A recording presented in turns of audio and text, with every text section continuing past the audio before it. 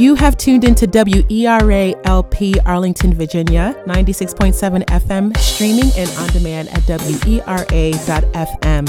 I am your host, Bumi Akinisotu, and this is What in the World. In case you haven't heard, this is a show all about global politics and why it matters to those of us living here in the United States. And the dots aren't always connected or clear, so it's my job and the guest's job who come on the show to make this stuff relatable and to connect the dots so that you can sound smart the next time you're at your next family gathering. But by now, you've all heard about several crises happening. One is, of course, at the U.S.-Mexico border, which President Donald Trump announced a few weeks ago. And another that has not ceased to hit the headlines has been around Venezuela and the humanitarian crisis happening in the country. Words have been traded on Twitter between American and Venezuelan elected officials. There have been several announcements of sanctions by the current administration. And as of late, there has been talk of the potential of amnesty for some Venezuelans who are trying to flee the country. So what is going on? How did Venezuela get to this point where they are $140 billion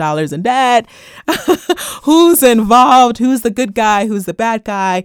And of course, why should you care about any of this stuff when there's so much happening in the United States? So here to break it all down is Dr. Vanessa Newman. She is fantastic. Welcome to the show, Dr. Newman. Vanessa. Thank you. Thank you. Call me Vanessa. Thank you. Awesome. So Vanessa, just a little bit about you. She's an authority on Latin American politics and security, particularly as it relates to terrorism, unlawful trade, and international law. She's got a book, which I'm adding to my book list. Oh, good. I'm going to add it to my book list. I'll have to sign it to you. I'm ready. Oh, yes.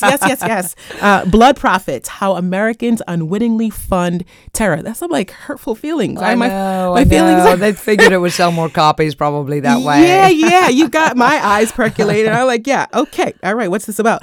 She's done some pretty serious work with the International Police Organization, Interpol. Yeah, Interpol's a big deal. Yeah, it is a big deal. Everybody knows them from their red notices, right? Yes. Which is that they issue arrest warrants and when you're wanted internationally, when you go through any airport, they're supposed to arrest you. But I hope I never ever. Yeah, you don't want to, and they operate differently from the way most people understand. They're more like an intel sharing organization, so they do rely on the local police to collaborate with them. Got it. They themselves don't have like a police force that arrests you. Right. So it's just like a network. It's a network, right? They have liaisons all over the world. A network. Exactly. Ooh, child. That's a lot of power. Yeah. Fun stuff. So she's also worked with the Pentagon through the Department of Defense, U.S. Special Ops, again, big deal. Yeah. The State Department, and has spoken all around the world and has appeared on numerous shows, including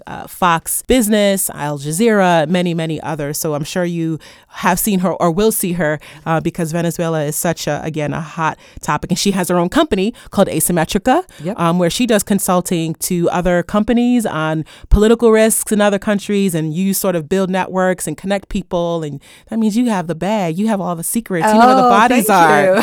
Yeah, she knows where all. I'm gonna get you to do my elevator pitch. I would not. I'm afraid. I don't know if I want you to know about me, Vanessa. You might be. So, has anyone ever told you that you're like the real world Olivia Pope? Yes, I have gotten that before. I'll take that as a compliment. It is a compliment. Yeah, Olivia definitely. Pope was. I can't swear, but she was. She was bad. She's bad. She's bad. I'll take that. Yeah, like definitely. Nobody messed with Olivia Pope. I would not mess with you. Although if I need some information on some people, I might hit you up. Okay, definitely.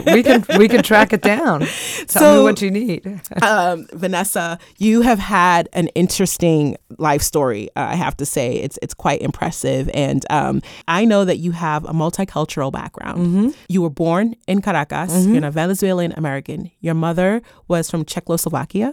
The other way around. No, my dad was from Czechoslovakia. Got it. My father was born in Prague, and his family escaped. First of all, a lot of the family died during World War II. They were killed by the Nazis. They died in the camps. They were they were culturally Jewish, but they weren't practicing Jews, but the Nazis made no distinctions.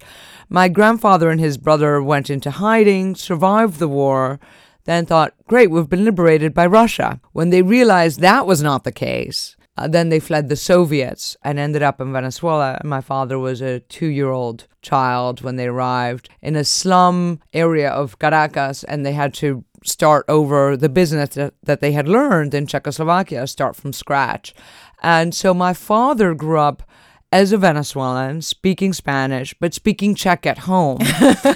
Very complicated. And then when he was 17, he met my mom, who's an all-American girl from New York City, Catholic, and she went to spend the summer down in Caracas with her Dutch godparents who worked with Shell Oil, and they said, we don't really know what to do with a 17-year-old American girl, but they said, we know someone who has a son about your age. Oh, the hookup. Yeah, so it was a hookup. So my parents are the American girl and the sort of Czech boy met in Caracas in a blind date. So it's a very sort of personal / geopolitical mixture. It's like it's the perfect timing too, right? Because Yeah. all of the things happening in the world at that time, it's sort of, they're in this space and they found love. And they found love. And they then found love. they dated all summer, and then they're like, oh, summer's over. And it's like, but wait, my father was in school in the U.S. at that time. So he's like, we can continue dating, So, I like that, man. I like men like that. Yes, exactly. I like I'll men come like to that. you at Yes. the end of the summer. I'm not going to let distance separate us. Exactly. Awesome. And you were raised in Caracas. I was raised in Caracas. I was raised in Caracas full time until I was 10.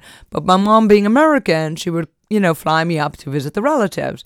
But I was sort of that weird child who spoke not very good English. To be like, and I'd get very excited when I'd watch Sesame Street, and they'd have like the little segment in Spanish, and they'd be like, abierto, you could cerrado. understand. I'm like, hey! And I'd go nuts with this sort of abierto, cerrado. Too funny. And then I did come here when I was 10 and started going to school here.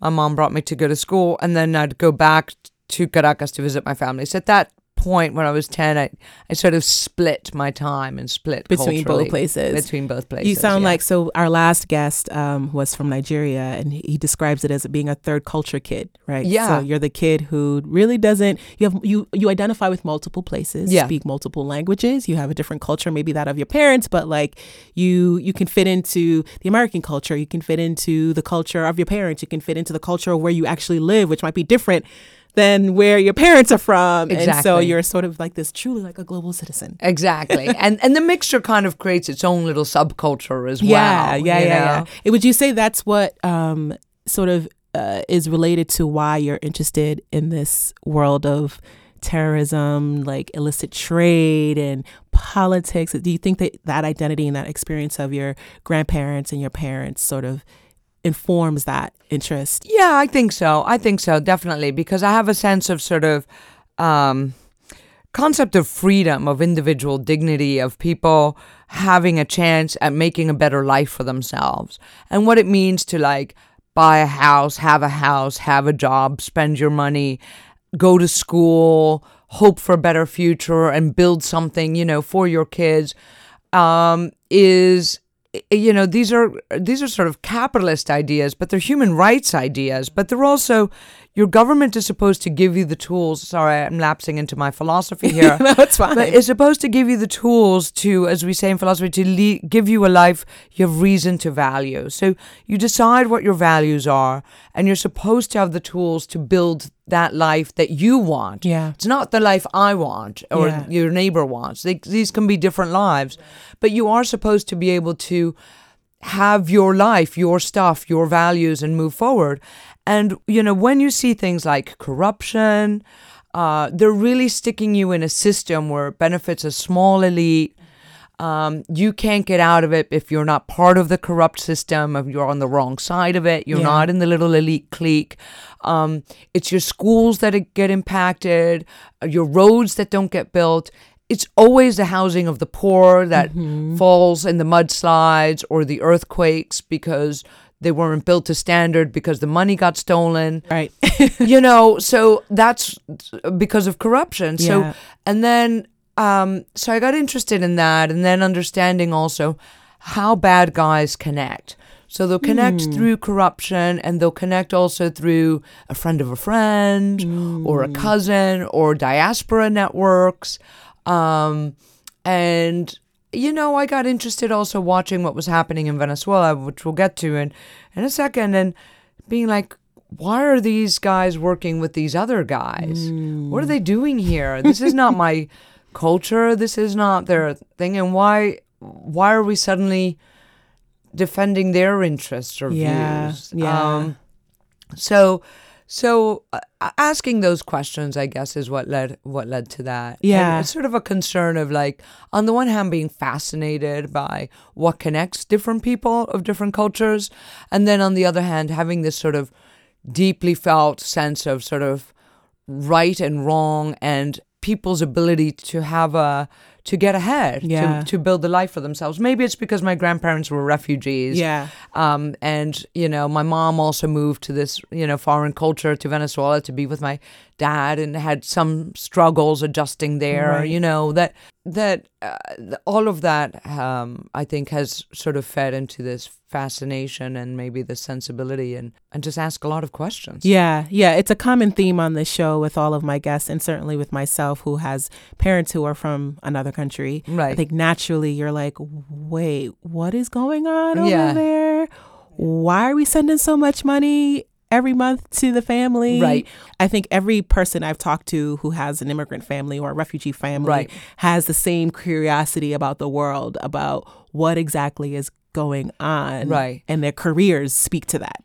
Yeah, and the relationship of diasporas to the home country is one of the things I explore in my book, and I've just been thinking about a lot lately, particularly with Venezuela, but also the turning point in my career was some research that I did in Lebanon, and they have like four times more Lebanese outside Lebanon than inside.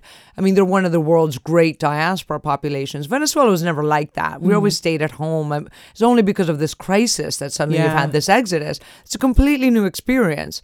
But when you look at diaspora networks and just seeing what has happened with Venezuela, now the diaspora has become sort of the activists in getting the global attention put on Venezuela, because you have the one level of the refugees who are poor and desperate and fleeing their feet, which have made it a problem for their receiving countries because there's so many of them straining their economy. And then when you have the people who are better positioned with elite jobs and well connected, they've become activists.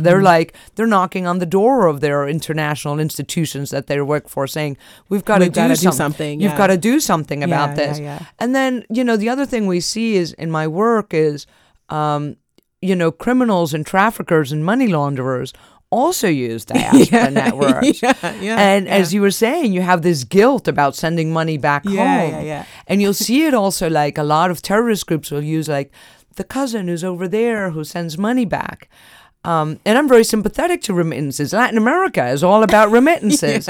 So, you always have like the good side and the bad side. And it's a very human and complicated story. Yeah. So you're intrigued by the bad guys. I'm intrigued by the bad guys. I can feel that. That's a great segue into sort of the U.S.-Venezuela relationships. I think a lot of people who are new to this topic sort of landed on this thinking like, oh, this just happened. It's just a couple of years old. It's like, no. This has been happening for a long time. And specifically, President Maduro in late January, this is when I think everybody sort of started thinking about what's going on. President Maduro ordered the American diplomats to leave Venezuela. In like 72 hours, it was like, get out, get your stuff, and like go now. Yeah, that was so that was really interesting to watch if you're with the opposition. As I'm aligned with the opposition. I mean, we know I'm on record as not liking Maduro.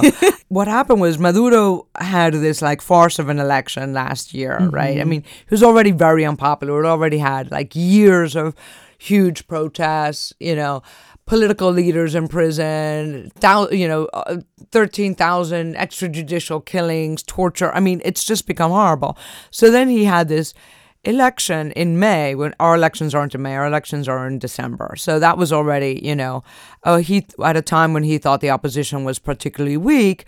And then it was like, in Spanish, we say 3 bald cats, came out to vote. It's like we had 7 million people. I'm like, what 7 million people? Has anybody seen the photographs? I mean, it's just one empty election hall after another. I mean, eventually some people were busting. Anyway, so the entire world came out and said, come on, that's not an election. I mean, and they said it at the time. So it's not even like they're going with the American line now. Right. There was like 60 odd countries. They're like, no, man, that doesn't count. So then when he swore himself in on January 10th, they're like, no, that's not a swearing in. It's not the way this works, dude. That's not the way this works, dude. Exactly. You can't just say, I'm president. I'm president. And then so he said, listen, according to our Constitution, the president of the National Assembly, which it had been for a long time the only remaining vestige of a democratic, organ in Venezuela. It's like their Congress. It's like our Congress, okay. Right? So we have our Congress. Yeah. So we've had like two parallel systems for a long time. The real one and then the fake one, which follows the Cuban model, so back in 2015, our Congress, like, I guess the regime wasn't like paying attention. Maybe they got a little bit overconfident, but the people of Venezuela, voted in the opposition in a supermajority. Like, they got 2/3.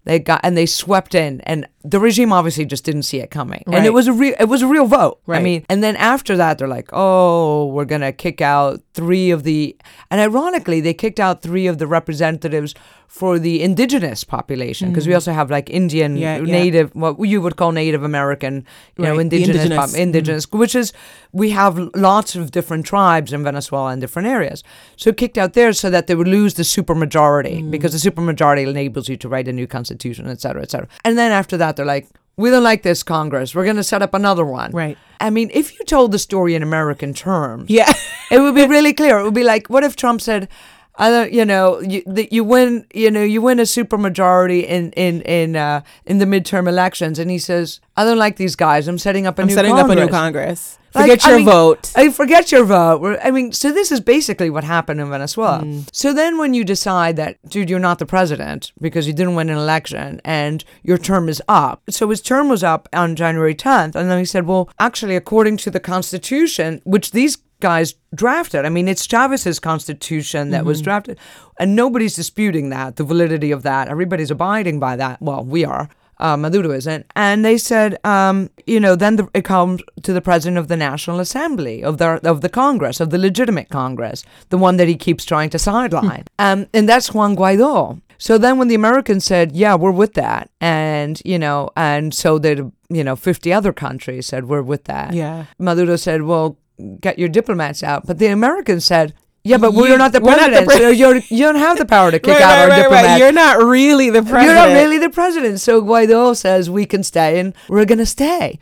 So then he threatened force. And we're like, and our attitude was like, pass the popcorn. Yeah. Who's going to be the first guy to knock on the door of the American embassy with a weapon? Yeah. I mean. Yeah. Because that's not going to be. That's not going to end well. Yeah, yeah. And I saw that Senator Marco Rubio, I think it was, had said, if we left, we'd basically be giving legitimacy. Yes. To Maduro, because it's like, right. Okay, we concede. You actually are. So he was like, nah, stay put, diplomats. Right. Exactly. Because he's not president. Exactly. This other person is. They have not. The Venezuelans and the Americans have not had. They had kicked out each other's diplomats years ago. So they had what we call a chargé d'affaires.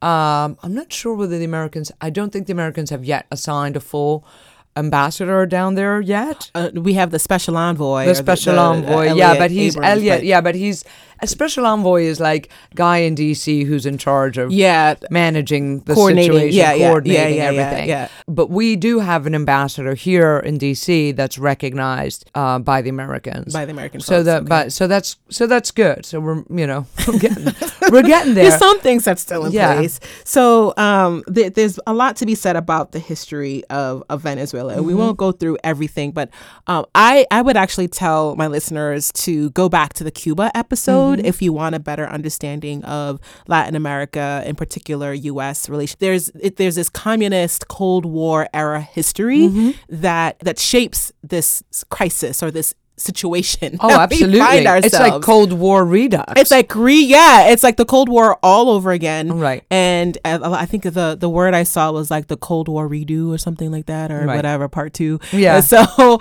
Vanessa, for people who aren't as familiar, can you just give us like high level what historically has been the relationship between the United States and Venezuela? What's it been like, say, since like the 80s onward? So Venezuela was actually very close with the U.S. They had a great relationship. And Venezuela was actually always very anti-socialist and anti-communist. And you had great coordination and even military to military coordination, great diplomatic relations, great business relations, really up until Chavez really came along where it bubbled up to the surface. What you had going on below the surface is that you had, since 1958, which is when we got rid of their last military dictatorship, which was a right-wing dictatorship, but it was very similar to Maduro dictatorship in the way it operated, sort of very just brutal. And then when the people rose up, they're like, Mr. President, time for you to get on an airplane out of here, which is what we're hoping will happen again here. But after that, what happened was you had reached this accord, which was called the Pacto Punto Fijo Pact, which is the parties came to a power sharing agreement, and they said, we will never again have a dictatorship. This is how we're going to run a democracy. We're going to come to agreements, and we're going to, share power, and we'll put people from the different parties in the cabinet. The people who got excluded from this were the socialist parties and the communist parties. Now, in Venezuela, I want to, take this opportunity to, Guaido and whatever is being portrayed as a right wing. There is no right wing party in Venezuela. It is all left wing. It is all shades of left wing. We've just never had a very right wing party, and there is none now. And left wing meaning, when we think in our terms here in America, you mean more liberal? Right. Okay. Liberal, left leaning, because you always have an awareness of marginalization, of you don't have overt racism in Latin America, but you do have different ethnicities. We have a lot of different shades of brown, right? You have some people who look very European, and then you have very African descent. Then you have more mestizo, which is, as I said, the different shades of brown. And they all kind of, you will have distinctions between the groups, but it's a different type of dynamic than white versus black in the US or in other countries like in Europe or whatever. So it's different. So there's always that sort of awareness.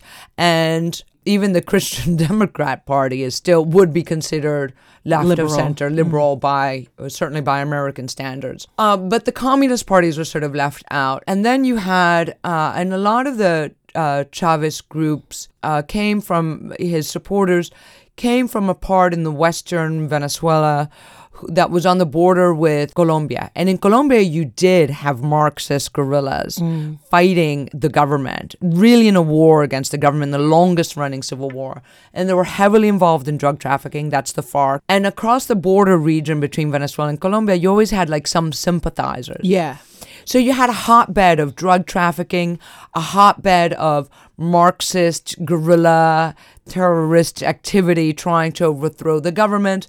And then for some reason, you also had in that same region a big Middle Eastern diaspora of like Lebanese, also with different. And if you look at a lot of Chavez's people and even some of the people who are still with Maduro, a lot of them came from that, and you had quite a few people of like the former vice president Tarek El Aissami is Syrian Druze, and his wife is Lebanese, and they come from this sort of, they're like princelings of certain tribes in the Middle East, and they're also very anti-American. They come from a very radical, small group, and it just became this sort of little pot where all of these different strains mixed together. And they tapped into a vein that was where you had a lot of Venezuelans felt disenfranchised. This political deal that had been made in 1958 became like great for the ruling parties and great for the people associated with them. But a lot of Venezuelans they weren't feeling like they had the opportunity to advance. Right.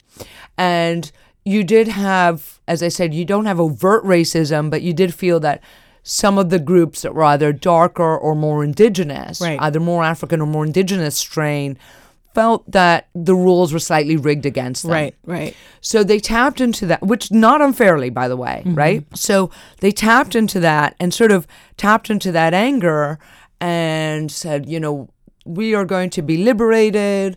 These ruling elites are too European influenced and they're too pro-American, and it's the mixture of the European and the Americans that have been victimizing us, and we will rise up and we will tap into the myth of Simón Bolívar, the liberator who liberated us from the Europeans, and we will bring that revolution to you again. So, two things. I think the gripes were legitimate, but I think that the Chavistas were taking advantage of this to foist themselves into power. And I suspected it at the time. And they just set themselves up as sort of a new kleptocratic elite. Yeah. Even though that the Chavistas are the folks who follow Hugo Chavez. Yeah. So if I understand correctly, they're the folks who were the ones originally, they're like, look, we're tired of being oppressed, of not having opportunity. We're going to take this thing into our own hands. We elect Hugo Chavez. Hugo Chavez then is like this charismatic, amazing leader. Yeah. Brings all kinds of social programs, which I want you to talk about in a second. But he is the answer to this problem of oppression or marginalization on the part of others, anybody, the mestizos, the African people of African descent, et cetera, in the country. He's, at least in the 90s, if I understand correctly, he's the answer. Right, exactly. So there was another thing. So we had a big riot in Caracas. Well, it started in Caracas and it spread throughout Venezuela in 1989 called the Caracazo. So when the then president said, hey, this economic situation, the gasoline subsidies are unsustainable because it's like the cheapest gasoline in the world. And he said, I'm going to hike the price of gasoline. When people go to work in the morning, they take these little like jitney buses. So instead of, it's like privately owned buses, but that where they stop. So they got there and it was like double the price. And they got so angry, they flipped the buses over, set them on fire, started a riot. So the poor who take this mode of transportation to get to work came down from the hills and started looting. The army came out and shot them. So it became that the military was out defending the property of the rich against the poor. Yeah. And many people died. The government never came clean about the number of people who died. The hospital reports are far greater than whatever the numbers the government was. So that was a terrible decision, right? And then off the back of that, they said, oh my God, that's it. The fuse has been lit.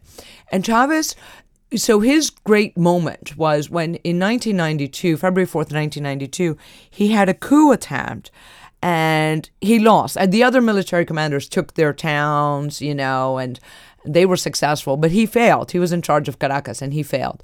And then they grabbed him and hauled him to a TV station, and they said, call off the coup here on live TV, And he said, I'm calling off the coup. Our cause has not been successful por ahora, which means for now. So that phrase of por ahora, the shade, was like, oh my God, it just made a hero out of him. He was a revolutionary hero. Like, I'm coming back for more, people. He's coming back for more. They threw him in prison. Then they let him out of prison. He gave media interviews in prison.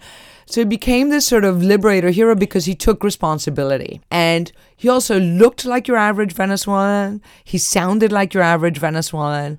And at that point, a lot of the politicians, were looking a little bit more like the European influenced elite. So they're like, he looks like us, he sounds like us, he gets our pain, and he's fighting. Right. So he became a hero. Yeah. And that just catapulted him. And today happens to be, at the time of this recording, the 6th anniversary of his death. And I did not plan that. Oh, no. I did not. So the story, that's amazing. Yeah. I know. When you told me that, I'm like, oh my God, I did not that's plan amazing. That. Yeah. So let me throw a little wrench in those words. Oh, goodness. Because this is the 6th anniversary of when his death was announced.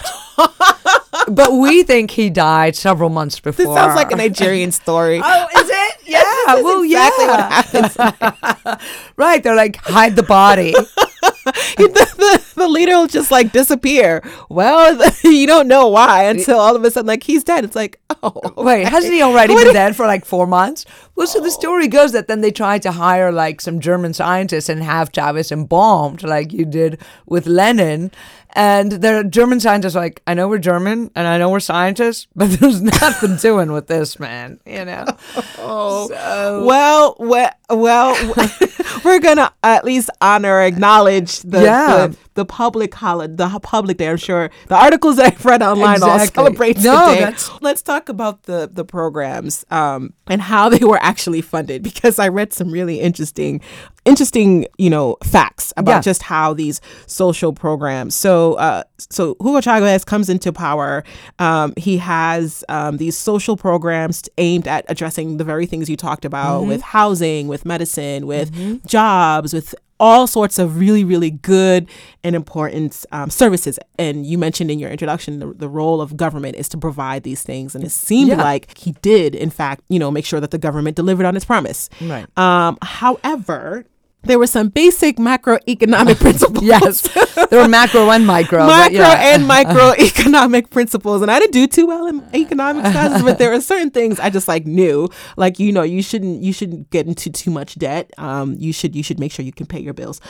So can you just talk about his economic approach to funding his social programs and how his approach led to some of the economic woes that Venezuela is currently experiencing? Sure. So he set up his way of dealing with poverty in Venezuela was and marginalization was through something called, the programs are called misiones. So like mission, right? So you had different missions but you had missions to set up housing, to build public housing, which was great. And then he had missions to provide healthcare, which sounds great, except for the doctors were Cuban. The other issue is with the building of public housing, it sounded good on paper. A lot of the projects were either not completed, there was a lot of corruption involved. Some things did get built, some people did get houses. They were given away for free. I don't think they were properly cared for. You had, the people in charge of disbursing the money. The money came from the oil company, from PDVSA, which was basically ransacked at a time when oil prices were very high. They were not reinvesting in the ability of the oil company to produce more oil. Mm-hmm. So they were just taking all that, and they were building this, public housing programs that were also engaged in terrible corruption. So a lot of the money was lost. This was what we talked about in the beginning. And then they started also spending some of that money in doing similar projects overseas to sort of extend their influence. They did it in Haiti, they did it in Nicaragua, obviously, Cuba, Bolivia, Ecuador, other countries. As a way to sort of curry favor with those countries. They just squandered the money. So, and it didn't work out very well. And then you had a lot of issues with businesses being expropriated. They just said, I don't like your policies. We're going to seize your factory. And they would take away your house. I mean, most of my friends, their farms were taken away, and they just said, here, local village, you take it. And then they didn't farm. But from his perspective, this sort of more socialist perspective, the idea is that there's a collective ownership of property rather than the private ownership of property. So would you say that in his mind, from his perspective, yes, he took the land from someone else who owned it, but in his mind, was he just basically saying this land belongs to the people? Like, from his perspective, it was like, this is a communal I think that's what he was. I think that was the plan. The plan was a socialist plan of collective ownership. The problem is that doesn't seem to work in practice. But the idea, the model was a socialist model of collective ownership, sharing it, and that everybody would sort of work the land and be self-sufficient, subsistence farming, community-based subsistence farming, and all of that. And I heard he did the same thing with the Petro company. So they nationalized the Petro company, and put in folks who didn't have the skill set to manage. Yeah, there's a story behind that, and it's a good one. So the oil company was actually nationalized in the 70s. It was actually run, the first oil wells and everything were built by foreigners. It was, I think it was BP built the first oil well in 1918, and they taxed them, and then it got nationalized in the 70s. So that was not Chavez's doing. What happened with Chavez was, since the economy was really based on the oil company, and a lot of the oil company executives knew how to run an oil company. I mean, they were foreign trained, and they resented a lot of Chavez's economic policies. They thought this was bad. So they went on strike in an attempt to stage an uprising against Chavez. I'm not saying, I am not endorsing this approach at all. I'm just saying this is what happened, okay? So they halted the oil production, halted the oil shipments. Then some people came along and said, I've got tankers, I can help you. And then they curried favor with Chavez later on and became a big part of his corruption machine later on. There was a coup against Chavez in 2002, lasted 48 hours. I mean, it has to be one of the shortest. It was just really ever. short. It's a squabble. It's a squabble, exactly. I mean, I was on holiday when it started. I was still on holiday when it ended. And and then after that, he said, all right, you're all gone. And I'm putting my military commanders, because he had led a coup. Chavez had led a coup attempt. So all his cronies were military, because he was military. So he said, I'm putting my military cronies to run the oil company. They didn't know how to run an oil company. So their idea was, you sell stuff, you take the money, and you spread it around. Line your own pockets, line your friends' pockets, spread it to other people, and so it became one bad financial decision after another. Mm-hmm. And eventually the goose that laid the golden egg, which is the oil, started to get sick and is now dying. Yeah. So it doesn't really benefit anyone. It's right. not, and it's one of the things that would have to be rebuilt. It's one of those things that were, the premise back in the early 90s was understandable. What it led to was, unfortunately, probably foreseeable, but most people don't foresee things. Let's speed up to Maduro now. Okay. So Maduro how did he get into power? We know that Chavez gave his blessing before he died. At least that's what I understand. And so everyone's like, Maduro's got the blessing. Right. We love him. He's going to be great. Right. So you're bringing me to an interesting point that few people bring up, which is, so we covered about how he's not a legitimate president this time, right? Mm-hmm. And why? Because the election was condemned, and etc. He was not supposed to be president back in 2013 either. It speaks to the charisma and the cult of Hugo Chavez, the fact that happened. Because when Chavez doesn't turn up to be sworn in, because his death was announced in March 2013, when he does not turn up to be sworn in January, what should have happened, according to the Constitution, which was the one that was drafted under him, etc., is then the president of the National Assembly should have stepped in automatically, like we just did with Juan Guaido. And the president of the National Assembly at the time was a guy called Diosdado Cabello, who's very close to Chavez. He's a really, really, really bad guy, military, drug trafficker, sanctioned, just a thug. Just a thug. Charmless thug. No charisma, never loved by anybody, never mind the people, barely the military. It should have been him who stepped in and then did what the Constitution said was call free and fair elections, within a certain amount of time. Within a year, it should be within a couple of months, and the leaders of the political parties run. Maduro should not even have been a presidential candidate, never mind be the one who ran, but he was anointed by Chavez. So when Chavez said, if I can't do this, if something happens to me, you will elect Maduro, he literally won on the word of Chavez. On the word of Chavez, which is totally against his own constitution. Totally against his own constitution. But people said, well, it's Chavez. Chavez. We understand, even if you love him or hate him, we all get the charisma, and we all knew that was not a fight that was going to be was going to be winnable. Yeah. But, we like to make the point. I'm like, you guys never abided by the rules. So just like to point that out every now and then. So who is Guaido? You hinted at him. Yeah. I just learned that he's 35 years old. No, it's kind of depressing. I'm like, oh my God, everybody's younger than me. But he's the favorite here. He's certainly the one that the United States and many allies and many Venezuelans feel like is actually the president of Venezuela, right, and not Maduro. So tell us who is Guaido and what's he all about? What's he all about? So again, he's from a political party called Voluntad Popular, which is led by a guy called Leopoldo Lopez, who's actually been in prison for, I don't know, 5 years. Well, I think now he's on. No, I know for a fact he's under house arrest. He got released from a military prison, and he's under house arrest, but he was very charismatic. But Voluntad Popular is still one of the slightly sort of left-wing. And in fact, one of their promises, one of their platform was originally to keep the misiones set up by Chavez. That's no longer economically feasible. Right. But that was in their original political platform. Nobody outside Venezuela really knew who he was. Yeah. So the idea, it has led to the myth of, oh, he was handpicked by the U.S. That's not the case. He was well known within Venezuela. He became a student leader, rose up in the student protests in 2007.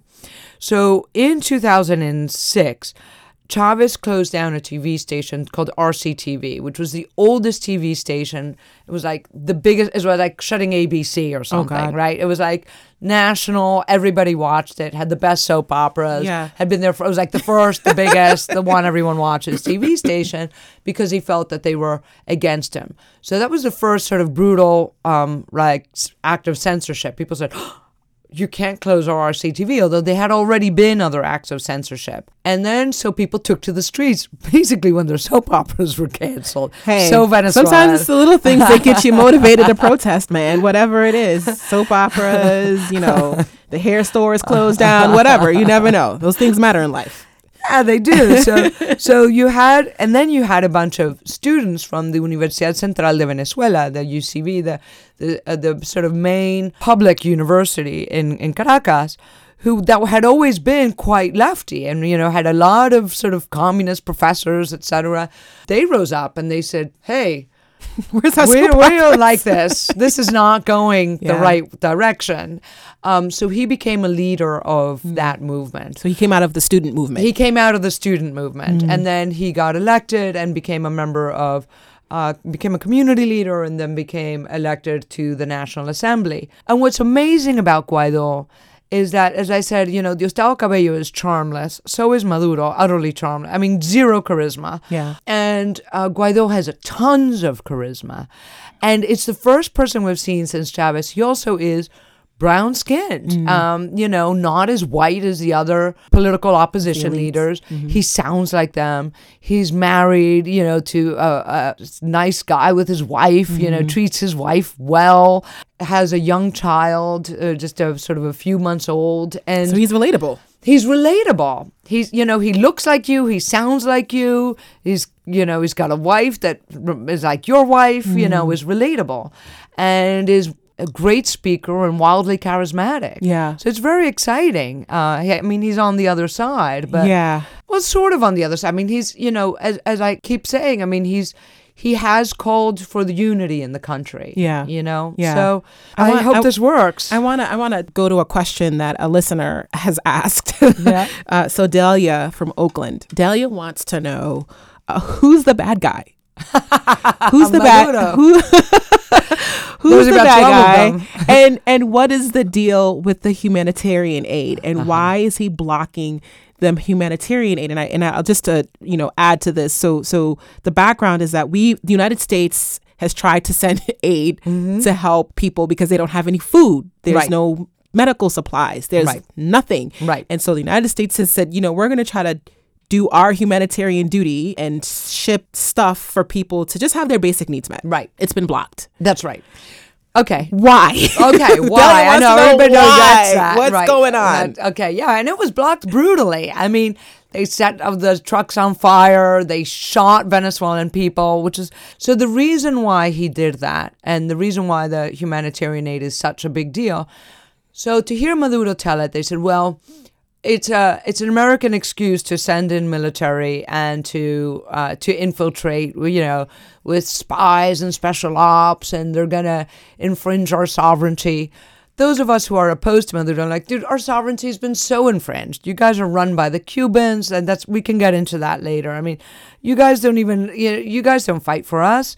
You're working at the behest of other foreigners. But the thing with the food is that it serves two purposes for the Maduro regime.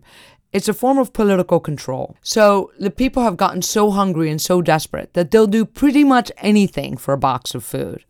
And so they literally, if you vote for him, they'll give you a box of food, like as you leave the voting station, and they'll keep track of that, and they will mark your house if you go out against them. There's a new thing, almost like the Nazis did with the Jews. Oh my God! They're now doing it with opposition. So you have a form of political control that you want them to stay in power because they're the ones who are giving you the box of food that you can't otherwise get.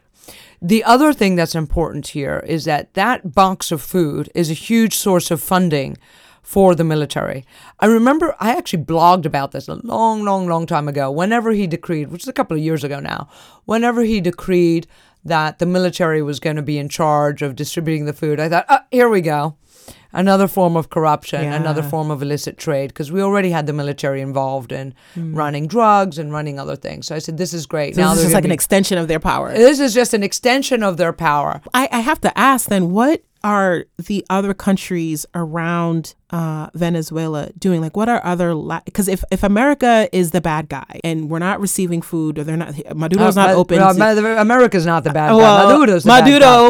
Well, according to Maduro, yeah. America is the bad guy, and this interventionist country that's coming to take over. So are the other Latin American countries stepping in to provide aid and to provide, some sort of counter to what's happening? And if so, which countries in particular are actually trying to mediate this issue? Right, they are. So there's a couple of questions in there, like who's actually giving stuff. The people who are giving stuff is also Colombia and Brazil and Panama, and one of our ambassadors is now in Honduras, and apparently even Honduras has offered to, chip in.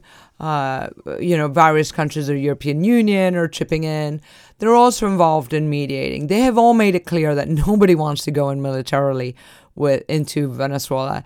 Even the Brazilians, everybody thought, well, Brazil is so Bolsonaro, who is very right-wing, avowedly right-wing, and hates everything Maduro stands for, socialism, drug trafficking, thinks that whole thing is a hot mess. Even they don't want to invade that. There are reasons for that. The terrain is complicated. Brazilian military equipment isn't that good. It would be a quagmire for them. But the Latin Americans are now trying to mediate, and not just mediate. There's actually stronger action being taken about kicking out the ambassadors, canceling visas. Peru has also been helping a lot and saying, we want you out. We won't, we're going to freeze your bank accounts. We're going to cancel your visas and kick you out. And what everybody's trying to do is to get Maduro and his cupola on a plane. Yeah. Like happened in 1958. Be like, look, it's time to go. It's time to go. Let us get back to building this country. You guys have... Yeah. I mean, we estimate that according to the National Assembly, at least $500 billion has been stolen. You don't even need international aid if you can just get that money back. Yeah. So listen, keep some of that, enjoy the south of France, and let us get on with it. So we want, in short, we want, it was one of my questions is, when I say we, the world collectively who is against Maduro, they just want him out. They want him to go. They want him out. And Venezuelans ideally want him out. Many Venezuelans do. And so now today we learned that Guaido is back in town. He's home now. I mean, we were weeping with joy because, so what happened was, so the day before the effort to bring the humanitarian aid into Venezuela got stopped by the Maduro's regime brutality, he went to Cúcuta, Colombia, which is right on the border. And I went there in February of last year, and it was really bad then. And ever since then, it's gotten horribly worse. And because it's a border region where you've always had Venezuela, we even call them Venecos, which is like Venezuelan Colombians, because you have a lot of people dual nationality. It's very typical border, right? And they'll cross back and forth. And you'd had people going and crossing the border to either get food and medicine, bring it back to Venezuela, or stay in Colombia. So it's sort of ground zero of the emigration crisis. So he went there to see, the day before he had the big concert with Richard Branson and all these stars, and then like a Live Aid for Venezuela, and then you had and for the distribution, and then he got sort of caught on that side of the border, and then he decided, well, after the brutality of blocking the aid, he decided to go on a regional tour because Maduro said, don't leave the country. If you do, you'll be arrested if you come back. Because Maduro is like perfectly happy for Guaido to leave the country. To go. And so good luck ruling in exile. That ain't going to happen. So what Guaido did is he went to Brazil, which is the other country that's very affected, and also had humanitarian aid on its border that also got stymied by violence. And then he went to Argentina, Ecuador. All of those countries welcomed him as a head of state, so it shows that he's got backing. He's got a crew. He's got backing, and also discuss with them, I guess, the strategies for what should they do if something happens to him, and also strategies to help the country transition back into democracy. Yeah. So the pressure's definitely ramping up. But when he came in yesterday, and he had said, I'm going to fly into the main airport, sort of like the equivalent of JFK, and he did. I mean, nobody knew what flight he would be on. It was a great, like, zip the lip operation. And then went through immigration with his passport. Without a hitch. Well, there were many diplomats, like from Germany and France, and had gone to the airport to receive him. Yeah. So there would be a lot of international witnesses. Wow. If something happened to him. So with all of that, they let him through. And the immigration officer, they say, the story goes, he said, welcome home, Mr. President. Oh, wow. So, wow. That's a great way to sort of transition to the ending of this conversation, which could go on because I have so many more questions. But it sounds, at least, that Guaido is home and he's ready to assume his position as president. Yeah, he is. We still need, so he's trying to do two things. And one thing he was doing today also is talking with the sindicatos, the labor unions. Okay. So you want the military to do the right thing and coming back to the Constitution, which is to back him. That's a little complicated. Because some of them are faithful to Maduro. A lot of them are faithful to Maduro for any number of reasons. But the government bureaucracy, he's saying, look, stop following their orders and come be with me and we'll help rebuild the country. So it's a strategy of persuasion. Yeah. You know, which is a nonviolent strategy. Yeah. So he's doing that. He's doing that today. So how exactly is he going to actually assume power if Maduro is still, are they going to meet face to face? Are they going to do a handshake? Like, how exactly? I don't know how the exact details. I don't know, but it's pretty well known now that they are talking. Like, that the Maduro regime is talking to the Americans, the Russians are talking to the Americans, the Maduro regime is talking to Guaido. Everybody's talking to each other and trying to figure out a nonviolent transition, which is what we're hoping for. I mean, there is still the possibility of violence. There always is in these things. Yeah. Especially what may happen is if they operate like a mafia state, which they do, and if Maduro won't go and the others want him to go, they might take matters into his own hands. That's a scenario. But Venezuelans are nonviolent. We just want to. Yeah, you just get want back to eat to life and watch soap operas and have fun. So, this is the way we end our show with, why does this matter to anybody here in the United States? And you hinted at it a little bit about the diaspora, and many Venezuelans are Americans. Right. But why, if you're not a Venezuelan American and Right. you don't know about the Cold War, you don't know about these ideological differences, like why Right. should you actually care about this? First of all, it's a huge human rights issue, and it's in our hemisphere. I mean, we have a higher mortality rate than Syria, infant mortality rate than Syria, in our own hemisphere, which is shocking. Also in the country that's supposed to be the wealthiest country on earth. We have the most oil of any country on earth. So the fact that you have all of this wealth down below and all this suffering above is something that should concern you as a human being. Also, you know, if you want to be more practical about it, the Venezuelan government under Maduro has become the biggest drug trafficking organization in the world. It is the biggest transit point. So if you're concerned about drugs entering the U.S., you should not want these guys to stay in power, Yeah. right? That getting them out is gonna help. Also, if you're concerned about, you know, Central American migration because of the drug trafficking and the drug gangs and the violence that they're fleeing, that's also fed by these guys. So they're taking the drugs from Colombia, moving them through Venezuelan military aircraft and flying them into Central America, and also through submarines, and using government shipments to bring them into Europe, into West Africa also, and into Central America, and then on into the U.S. So if those horror scenes of Central America, and you're concerned about the border, or you're concerned about drugs, Migration or drugs, like this is all, Venezuela's in the middle of all this. Yeah. So it's a key player in that puzzle. Also, you know, if you want to take a different perspective, you know, it's American businesses that have had their properties stolen, American families there that have had to move or been killed under the violence. And these are businesses that have been there for 40, 50 years, are part of the fabric.